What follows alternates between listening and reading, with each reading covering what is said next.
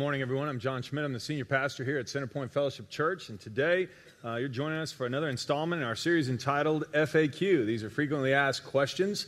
Each of the messages relates to a frequently asked question that I'm asked all the time about our Christian faith. Inside your bulletin, you'll find an outline where I'm headed today as we attempt to answer the question, won't being good enough or won't being good get me to heaven? It's a question I'm asked all the time, and it's a legitimate question. And it matters how we answer it. I want you to know that as you go through the outline, you'll find a number of scriptures that I'll be mentioning to support the points that I make. And all of our resources in this come from God's Word. So we're grateful for the Bible. The Bible is our guide in all matters of faith and practice. And answering this question is no exception. If you need a pen, by the way, just raise your hand. If you didn't grab it on the way in, the ushers will be coming up and down the aisles. They'll be glad to pass one to you so you can fill in the blanks. Take some notes, because this is a question you might be asked as well. And we hope this whole series will help you think through, hey, how would I answer these questions for myself? So let me have a word of prayer for us. We'll jump right in, and the ushers will keep passing those pens as we get started. Lord, I want to thank you for the opportunity to be here today. I thank you for people coming out on a holiday weekend. And God, I pray that today you'll make our time together worth it, that we'll meditate on some things that are of real importance here. Well, God, I thank you that you sent Christ into the world, and it matters that we understand that when we're trying to answer this question. And so, God, I pray that you'll speak and move me out of the way and help us understand why it was so necessary for Jesus to save us from our sins and why we can't just get into heaven by trying to be good. In the name of Christ, I pray. Amen. Well, point one on your outline is simply this, that no one is good enough to earn his or her way into heaven. So, won't being good get me to heaven? Well, at Centerpoint, our answer would be no. It wouldn't be enough. And we want to tell you why this morning. And the first reason is that no one's good enough to earn his or her own way. I want to unpack that, but I want you to read a statement. Just follow along with me. I'm reading this statement. This is from our statement of beliefs. Many times I'm asked, hey, what does Centerpoint believe? Well, you can go to our website and find our statement of beliefs there.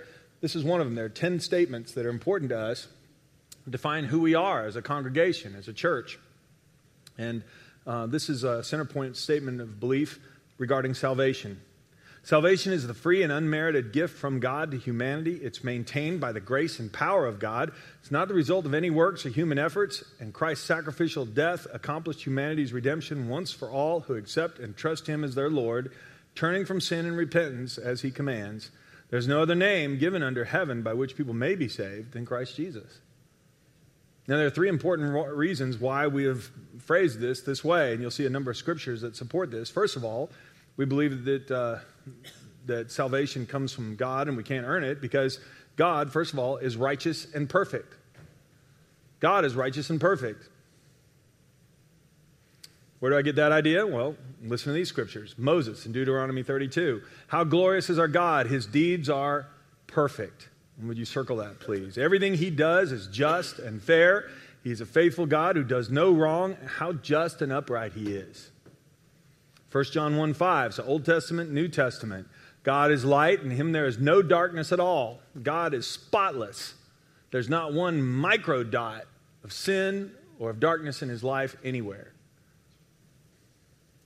James 1:13, God is never tempted to do wrong and never tempts anyone else. God never has a bad day, never has a bad thoughts, never said a wrong word. Everything He does is just and perfect. And keep that in mind as we go to point B. We, on the other hand, are all sinful and flawed. We are all sinful and flawed. Ecclesiastes 7:20, not a single person on earth is always good and never sins. Romans 3:10, no one is righteous, not even one. No one is truly wise. No one is seeking God. All have turned away. All have become useless. No one does good, not a single one. Now, I know that you and I hate it when the Bible is vague, okay? That isn't vague. There's no one on earth who's always perfect and never sins. The Bible goes further and say, no, we're all sinners. In fact, look at the next scripture. I'll come back. I left off the last sentence. I'll come back to that in a minute.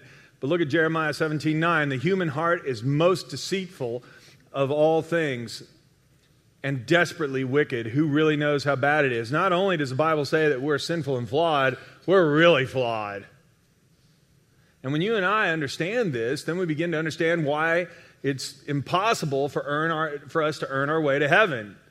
You want to earn your way to heaven? Be good enough? Sure, okay, here's the secret. Never lie, never steal, never cuss, never have a bad thought, never have a lazy day, never have a missed opportunity. Never, ever, in your whole life, ever do anything wrong, think anything wrong, say anything wrong, or fail to do anything that you should have done that you never got around to. Never. And you just walk right in. Well, that's impossible. Exactly. And that's the reason why we have there's such a big gap between us and God. In fact, point C says our sins have separated us from God. God's on one side of the Grand Canyon and we are on the other, and we got a million sins in between. Now I want to go back to that Romans 3 reference. I read you verses 10 through 12, but I left off verse 23. The end of that, if we can put that back up, it says this, that everyone has sinned and all fall short of God's glorious standard. Now, there's an interesting word that the Bible uses there in the ancient Greek language, which was originally written in. And it's a word that's pronounced hamartia. And the word simply meant the sin mark.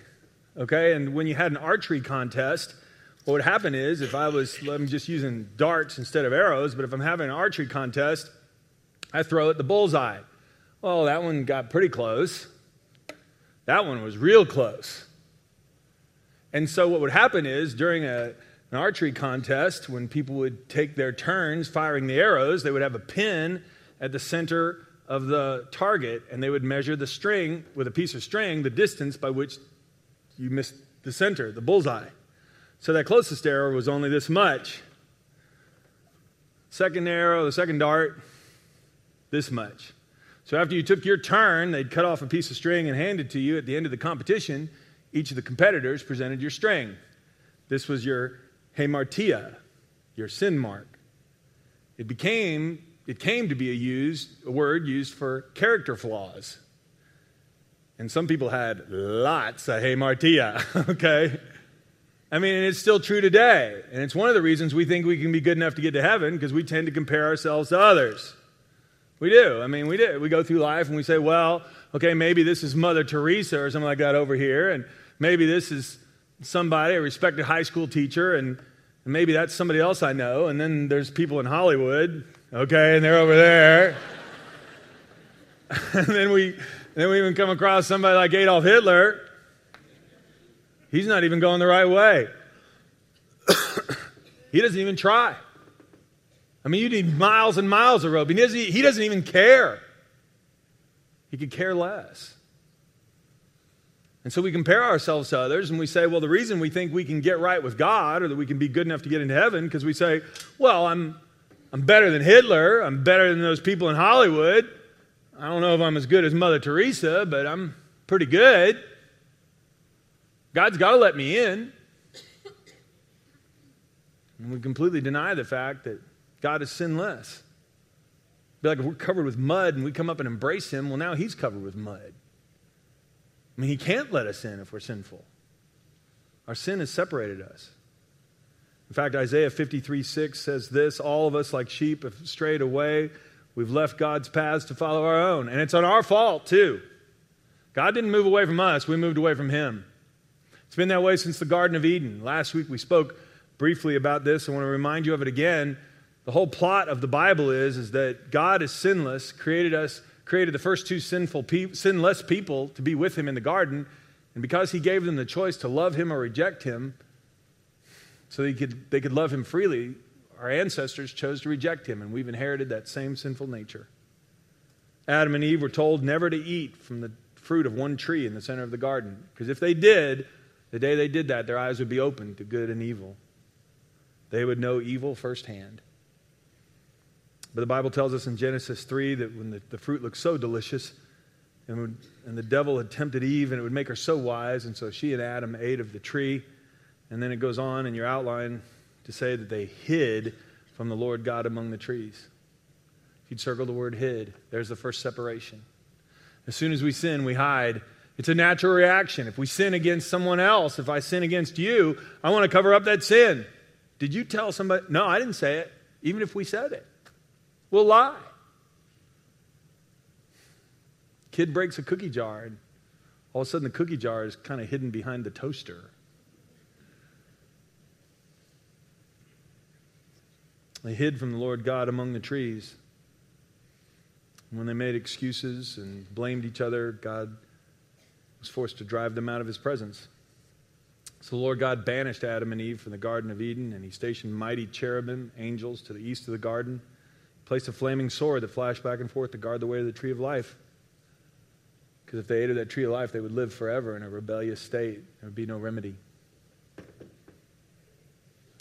Instead, they entered a cold, cruel world, but in that world, God showed them how to make sacrifices and atone for their sins. But we're separated from God because of our sin. All of us are flawed. And we don't just have a little bit of a problem, we have a big problem. And if we're honest with ourselves, there's not a one of us who would say, well, I don't have any sin, Mark.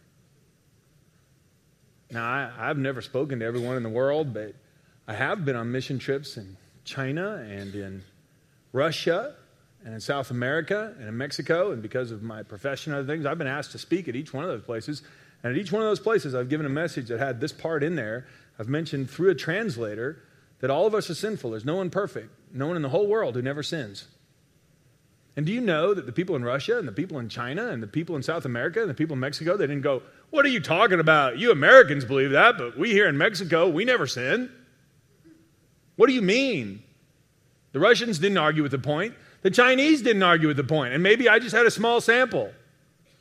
But the truth is, I don't think there's anyone in the world who would ever say, no, I'm perfect. Because we condemn ourselves. And I'm delivering this message to you on September 1, 2013. 9/1/2013. On 1/1/2013, many of us made New Year's resolutions. And we said, this year in 2013, I'm going to take off the weight. This year, I'm going to curb my temper. This year, I'm going to hold my tongue. This year, I'm going to get my checkbook organized. This year, I'm going to get in shape. Do I need to keep going on this for anybody? How are we doing? Now, these weren't rules put on us by God. These weren't rules put on us by our culture. These weren't rules put on us by anybody else. These are rules we said that I said would be good for me, and you said would be good for you. You chose them freely. You said, I want this for me. I know it'll be good for me. There are resources available for me, and I'm going to do it. And we're still not doing it. Anybody here besides me failed on those New Year's resolutions? Anybody? We're talking about lying next week, so get those hands up, okay? Now, how is that? If we are not sinful and flawed, how come we can't even obey the rules we lay upon ourselves? We're flawed. And the Bible's right. We're not flawed just a little. We're flawed a lot. You know, it's really interesting because Sigmund Freud and some of his writings, Sigmund Freud was no Christian. He was an atheist. And yet in his counseling over and over again, he remarked that when he would meet with people who would, from the outside, look like role models of society and perfect people, one of his writings, he said it was like he had lifted up a flat rock in a cow pasture next to a pond or something, and underneath there were all kinds of bugs and maggots and filth. He said there was an undercurrent in everybody's life. There were dark secrets they didn't want anybody to know about, hidden passions and bad drives and things that weren't right that were propelling them through life. And when I tell you that, none of you have a hard time believing it. Because we all know things that we would never want people to know, things we've thought or things we've experienced that we struggle with. And so the whole idea would be to say, well, where are all these good people? Well, couldn't somebody just be good enough? Aren't there any people who just never sin? Have no string at all? The Bible says, no, there's no one. And that was why it was important for Jesus to come into the world, God's Son. Because Isaiah 59:2 tells us our sins have cut us off from God. They've cut us off. God wants a relationship with us, but our sins have separated us. My sins and yours, we've missed the mark. All of us, each and every one. And that brings us to point 2. Jesus made it possible to be reconciled with God. Now imagine if the penalty for having a string like this was $1 billion an inch. And every careless word and every careless thought was an inch.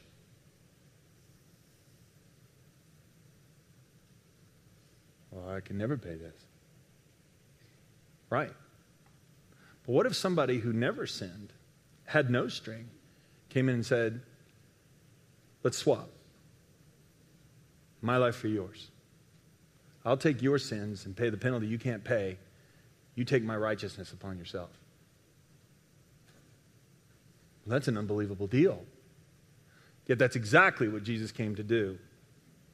In 2 Corinthians 5:21, the Apostle Paul says, God made Christ who never sinned to be the offering for our sin so we could be made right with God through Christ. And that's the point.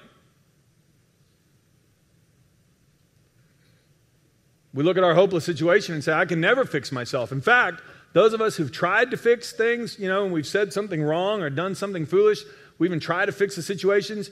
How many of you have discovered, just like I have, that sometimes when you try to fix it, you only make it worse? Anybody else ever had that happen?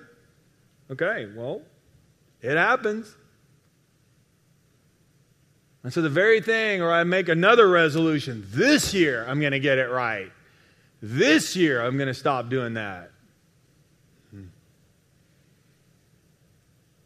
And that's why it's so important to have Christ come in and say, you can't do this on your own. You need a rescuer. You don't need to try to pull yourself up by your own bootstraps. And when we were utterly helpless, this is Romans 5, the Apostle Paul again, Christ came at just the right time and died for us sinners. Now, most people would not be willing to die for an upright person, though someone might perhaps be willing to die for a person who's especially good. But God showed his great love for us by sending Christ to die for us while we were still sinners. If that's good news to you this morning, would you say amen? This is why we sing praises to him. He came to rescue people who needed rescuing. He didn't come to pat us on the back and say, yeah, you guys are good enough. Come on in. Way to go. John, you earned it. Instead, it's just the opposite. I'll take your sins upon myself. I'll die so you can live. I'll exchange my life for yours. And that's why as Christians we have a cross hanging around our necks. That's why in the middle of the Centerpoint logo there's a cross right in the middle of it. The cross is the middle of all we do. It reminds us every time we look at it that Jesus died so we could live. He became the sacrifice that I should have paid. You too. If you flip your outline over, it brings us to another important conclusion then. Christ's sacrifice for us must be a gift. I mean, if we can't earn it, then it's a gift, which is exactly what the Bible presents. Ephesians 2, God saved you by his grace. That's unmerited favor when you believed, undeserved favor. And you can't take credit for this. It's a gift from God. Salvation is not a reward for the good things we've done, so none of us can boast. And please underline, none of us can boast. So none of us can boast. Now, there are many times when people, as I'm talking about this, and people have asked me the question in my office at a place where I'm talking about, well, none of us are good enough. They go, well, okay, I'll even grant you that. Nobody's perfect. But surely God just grades on a curve. We've all had a test in high school or college or somewhere where, we get the paper back and we got a 47 on it. Turn to the guy next to us, what'd you get? He had a 51. Well, I guess we all failed. And the teacher comes in and goes, well, class, y'all failed. This is terrible. But good news, I'm going to curve the scores.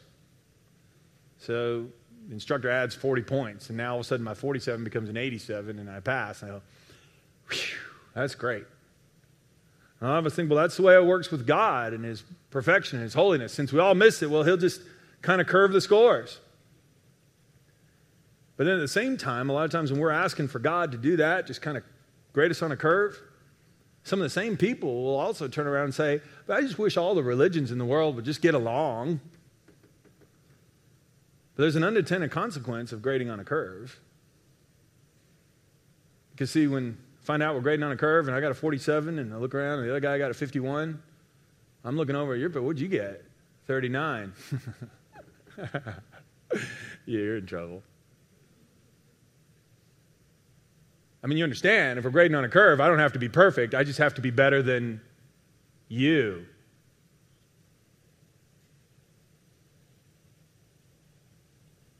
Hey, I don't want a God who's perfect. I want a God who grades on the curve. But I also want a world where nobody is judging anybody else. But of course, grading on a curve means that I am probably going to have to try to be better than you. Because somewhere on the curve is still a cutoff line who doesn't get in. But now it's a free-for-all competition. And I'm thinking I'm doing better than you are. Now, if it's a free gift and none of us made it, then all of us can come. And I don't have to worry about competing with you. We're all sinners. We all miss the mark. Doesn't matter if we miss by a half an inch or we miss by a mile. Who cares? Come to Jesus. You have to be rescued anyway. But if we're grading on a curve, well, now I care because now I'm looking at my score and what's yours. And if I think I did better than you, then I'm making a petition to the instructor. Hey, they got that question wrong. I got this question wrong. This one should be weighted more. I'm smarter than she is. I'm better than he is. Let me in.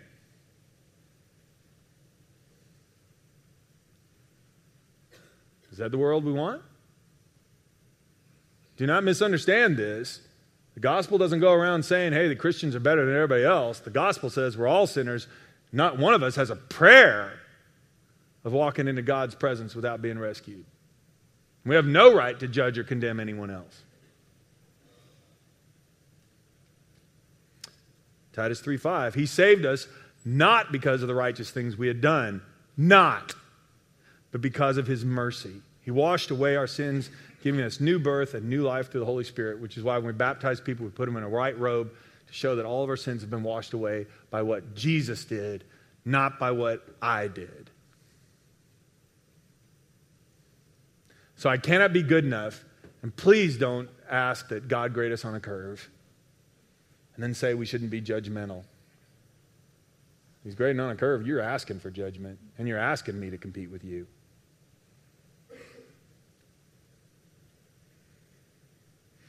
Now, it's important then, if we are going to come to Christ and accept this gift, well, how do we do it? Well, the first step is to be reconciled with God. We must acknowledge our sin and accept God's gracious gift of his Son.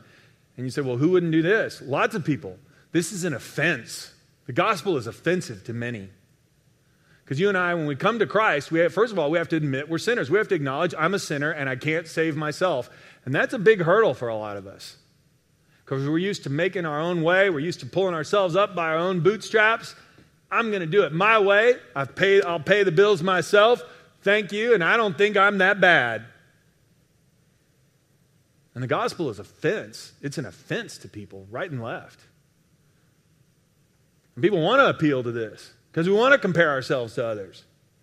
And there's a certain satisfaction knowing that I'm better than you. If I'm smarter or taller or prettier or more moral, I can hold my head up high. At least I can hold my head up around you. And we like competition. But when we come up against God, who's perfect, there's not a one of us who can compete with him. And he doesn't want us to. Just come to me. Have your sins washed away. This is the way Jesus put it. He said, look, God loved the world so much that he gave his one and only Son so that everyone who believes in him will not perish but have eternal life. Believes that he came into the world to save us. The righteous for the unrighteous in order to bring us to God. There was a swap. His life for ours. Paying a debt I could never pay. Jesus told a story about this once, about a rich man who had 2 sons. He was illustrating God's heart in this whole matter. He said there was once a man who had 2 sons, the younger son first. The younger son one day told his father, I want my share of your estate now before you die. And so the father agreed to divide his wealth between his sons. A few days later, this younger son packed all his belongings and moved to a distant land. And please underline, packed all his belongings. You pack all your belongings, you're not intending to come back. To make it clear, this is somebody who knows all about what the Father stands for and says, no thanks. So don't misunderstand this. This is somebody who knew what he was doing. Wasn't coming back. Packed all his belongings, moved to a distant land, and there he wasted all his money in wild living. About the time his money ran out, a great famine swept over the land, and he began to starve. He persuaded a local farmer to hire him, and the man sent him in his fields to feed the pigs. The young man became so hungry that even the pods he was feeding the pigs looked good to him, but no one gave him anything. When he finally came to his senses, he said to himself, at home, even the hired hands have enough food enough to spare. And here I am dying of hunger. I'm going to go home to my father and say, Father, I've sinned against both heaven and you, and I'm no longer worthy of being called your son. Please take me on as a hired servant. So he returned home to his father. And while he was still a long way off, his father saw him coming. Filled with love and compassion, he ran to his son, embraced him, and kissed him. And his son said to him, this was the speech he'd rehearsed in the pig slop. Father, I've sinned against both heaven and you. I'm no longer worthy of being called your son. But his father said to the servants, quick, bring the finest robe in the house and put it on him. Get a ring for his finger, sandals for his feet, and kill the calf that we've been fattening. We must celebrate with a feast, for this son of mine was dead, and he has now returned to life. He was lost, but now he is found. And so the party began. And I want to tell you today, if you've been far away from God, if you've known the right thing to do, and you've chosen to go and pack all your belongings, and you've been running from him, and somehow you found your way here this morning, let me remind you of the good news of the gospel. Jesus Christ came into the world to save sinners. No matter who we are, no matter what we've done, his love for you is unending. His mercy upon you is a free gift. All he asks is that you come to your senses like the son did when he was in pig slop and say, I got to come home. I'm tired of living this way. I've chosen to go my own way, and it's destroying me. I was a fool. And Jesus said, now you understand the Father's heart. He is waiting for you to come back. If you're here today and you've been rebelling against God and you've been running far from him, in fact, you've been going as fast as you can in the wrong direction, and now all the pain and all the consequences of bad choice after sinful habit, after wrong behavior have caught up with you, come home. Stop going the wrong way.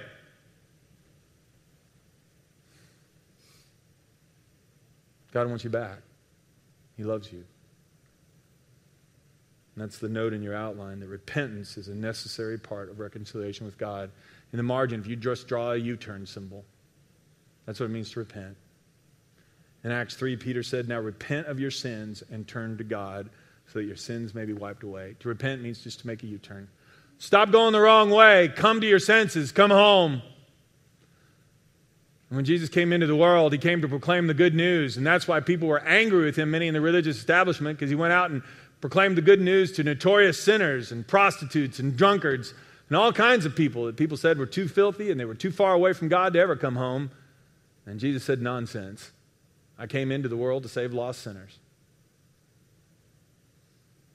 And so good news to you this morning. God loves you no matter who you are, no matter what you've done. He wants you to come to him. We need to acknowledge our sins and accept God's gracious gift of his son. God, I need you to die for me. And some of us, we could say, I don't have an inch, I don't have a yard, Lord, I got a whole spool. And Jesus says, well, give it to me. I'll take care of it. Welcome home. But there's more to the story. Those of us who've been Christians for a while must accept repentant sinners and give them support and encouragement.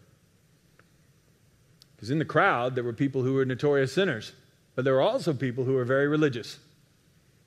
And Jesus had a word for them in this story too, because there were two sons. I told you about the younger one who ran away, came to his senses and came home, and the father welcomed him back. The story goes on, talks about the older son. Meanwhile, the older son was in the fields working. When he returned home, he heard music and dancing in the house. He asked one of the servants what was going on. Your brother's back, he was told, and your father has killed the fattened calf. We're celebrating because of his safe return. The older brother was angry. He wouldn't even go in. His father came out and begged him, but he replied, all these years I've slaved for you, never once refused to do a single thing you told me to.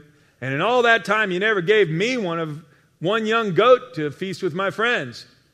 Yet when this son of yours, notice he doesn't even call him his brother, this son of yours comes back after squandering your money on prostitutes, you celebrate by killing the fattened calf. And his father said to him, look, dear son, you've always stayed by me. Everything I have is yours. We had to celebrate this happy day, For your brother was dead and has come back to life. He was lost, and now he is found. And there were religious leaders in Jesus' day. They would have told you that they needed God to rescue them. But they also said, in addition to belief with God, you got to have the behavior. And out comes the string again. You know, I'm measuring over here because I've been going to church and I've been offering the right sacrifices and I've been saying the right prayer. You, on the other hand, you don't measure up. And if we're not careful, that same kind of attitude can sneak into our hearts. It's been noted by many people that when we come to Christ as sinners and we repent of our sins, we all come like the younger brother. But unfortunately, if we've been in church for 10 years or 20 years, been hanging around things, and we've realized God has changed our attitudes about things, we've given up old sinful habits, it's an easy temptation now to judge others who aren't where we are. And we can become the older brother. Well, now I know God let me in, but who let her in? Who let him in? And we forget all about the fact that Jesus came into the world to save lost sinners. In that same chapter in Luke 15, here's what else Jesus said. I tell you, there's rejoicing in the presence of the angels of God over one sinner who repents. Are we rejoicing over that, or are we rejoicing over the fact that I'm closer to God than other people are?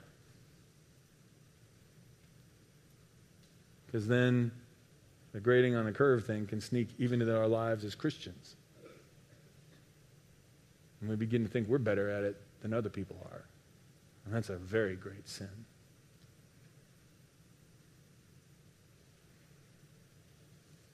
So this morning, I just remind us that the answer to the question of whether or not we can be good enough to get into heaven is, sure, if you're perfect. You've always been perfect. Never do anything wrong, never have a bad thought, never miss one opportunity. Go right on in. But if you are, as the Bible says, flawed and sinful, and you're convinced of that, well, then you need a Savior. Because you can't work this out on your own. The good news is, that Savior is Jesus Christ, the Son of God, who came into the world for that express purpose, to rescue us. And if you come to Him, you and I can be forgiven of our sins. And God wants those of us who've already come to have His same heart and not be like the older brother sitting outside going, well, God, I don't understand why you're bringing in all these sinners. Why are you having a party in heaven for them? Because I love them and I came to rescue them. And the father was just begging his son, will you share my heart? I mean, you already have all the rewards.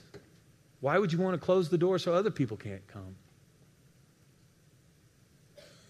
And I think that's a valid challenge for us today. Because when we watch a lot of sinful things going on in our world, on the television or on the internet, how often do you and I stop and pray for those people? I mean, we can be shocked and horrified by the things we saw and heard about Miley Cyrus this last week, but how many of us stopped and prayed for her?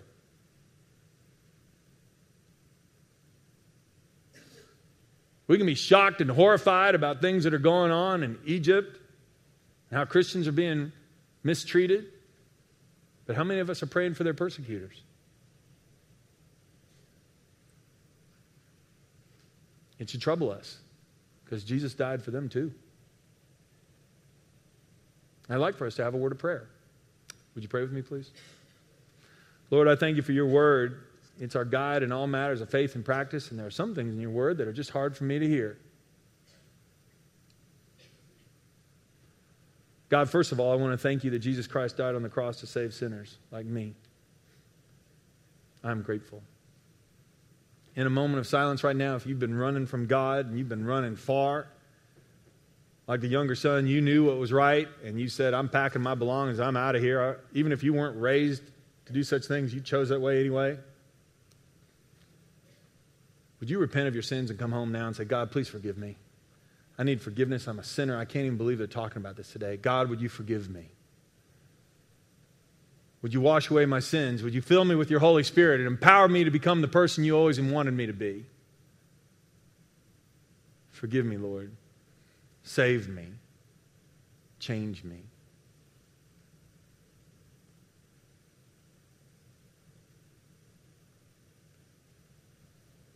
If you've been a Christian for a while and you have a friend who's lost, making horrible life choices right now, far away from God, running the wrong way, off in a distant country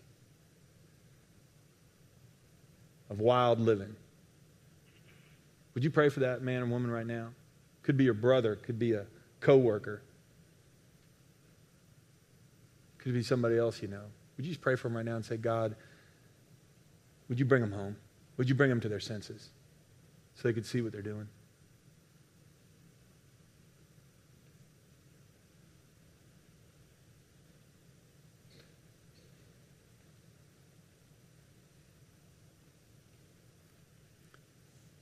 And now would you pray for one person who appalls you, an activist, a movie star, an athlete, a politician, somebody who is far, someone who condemns Christianity and mocks the things of God openly. Would you pray for them right now? Pray for them by name. If you know their name, pray for them. Say, God, I just want to pray. I've never prayed for them. I can't stand the way they make fun of you, Lord. I pray, Lord, you would reach out to them. Maybe they'd have a friend.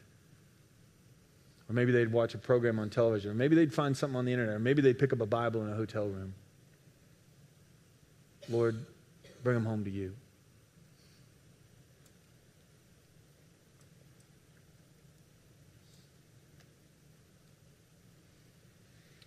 Well, Lord, I thank you that there is rejoicing in the presence of the angels of God over one sinner who repents. I pray there will be rejoicing in our hearts when people repent too, and I pray that we will seek that. I pray that you will never let us forget what you've done for us, and we'd hold the door of heaven wide open for others.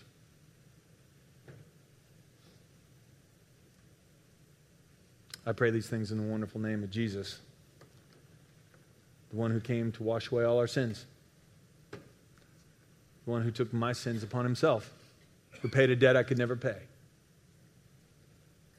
who died so I could live. I pray these things in that marvelous name of Christ our Lord. Amen.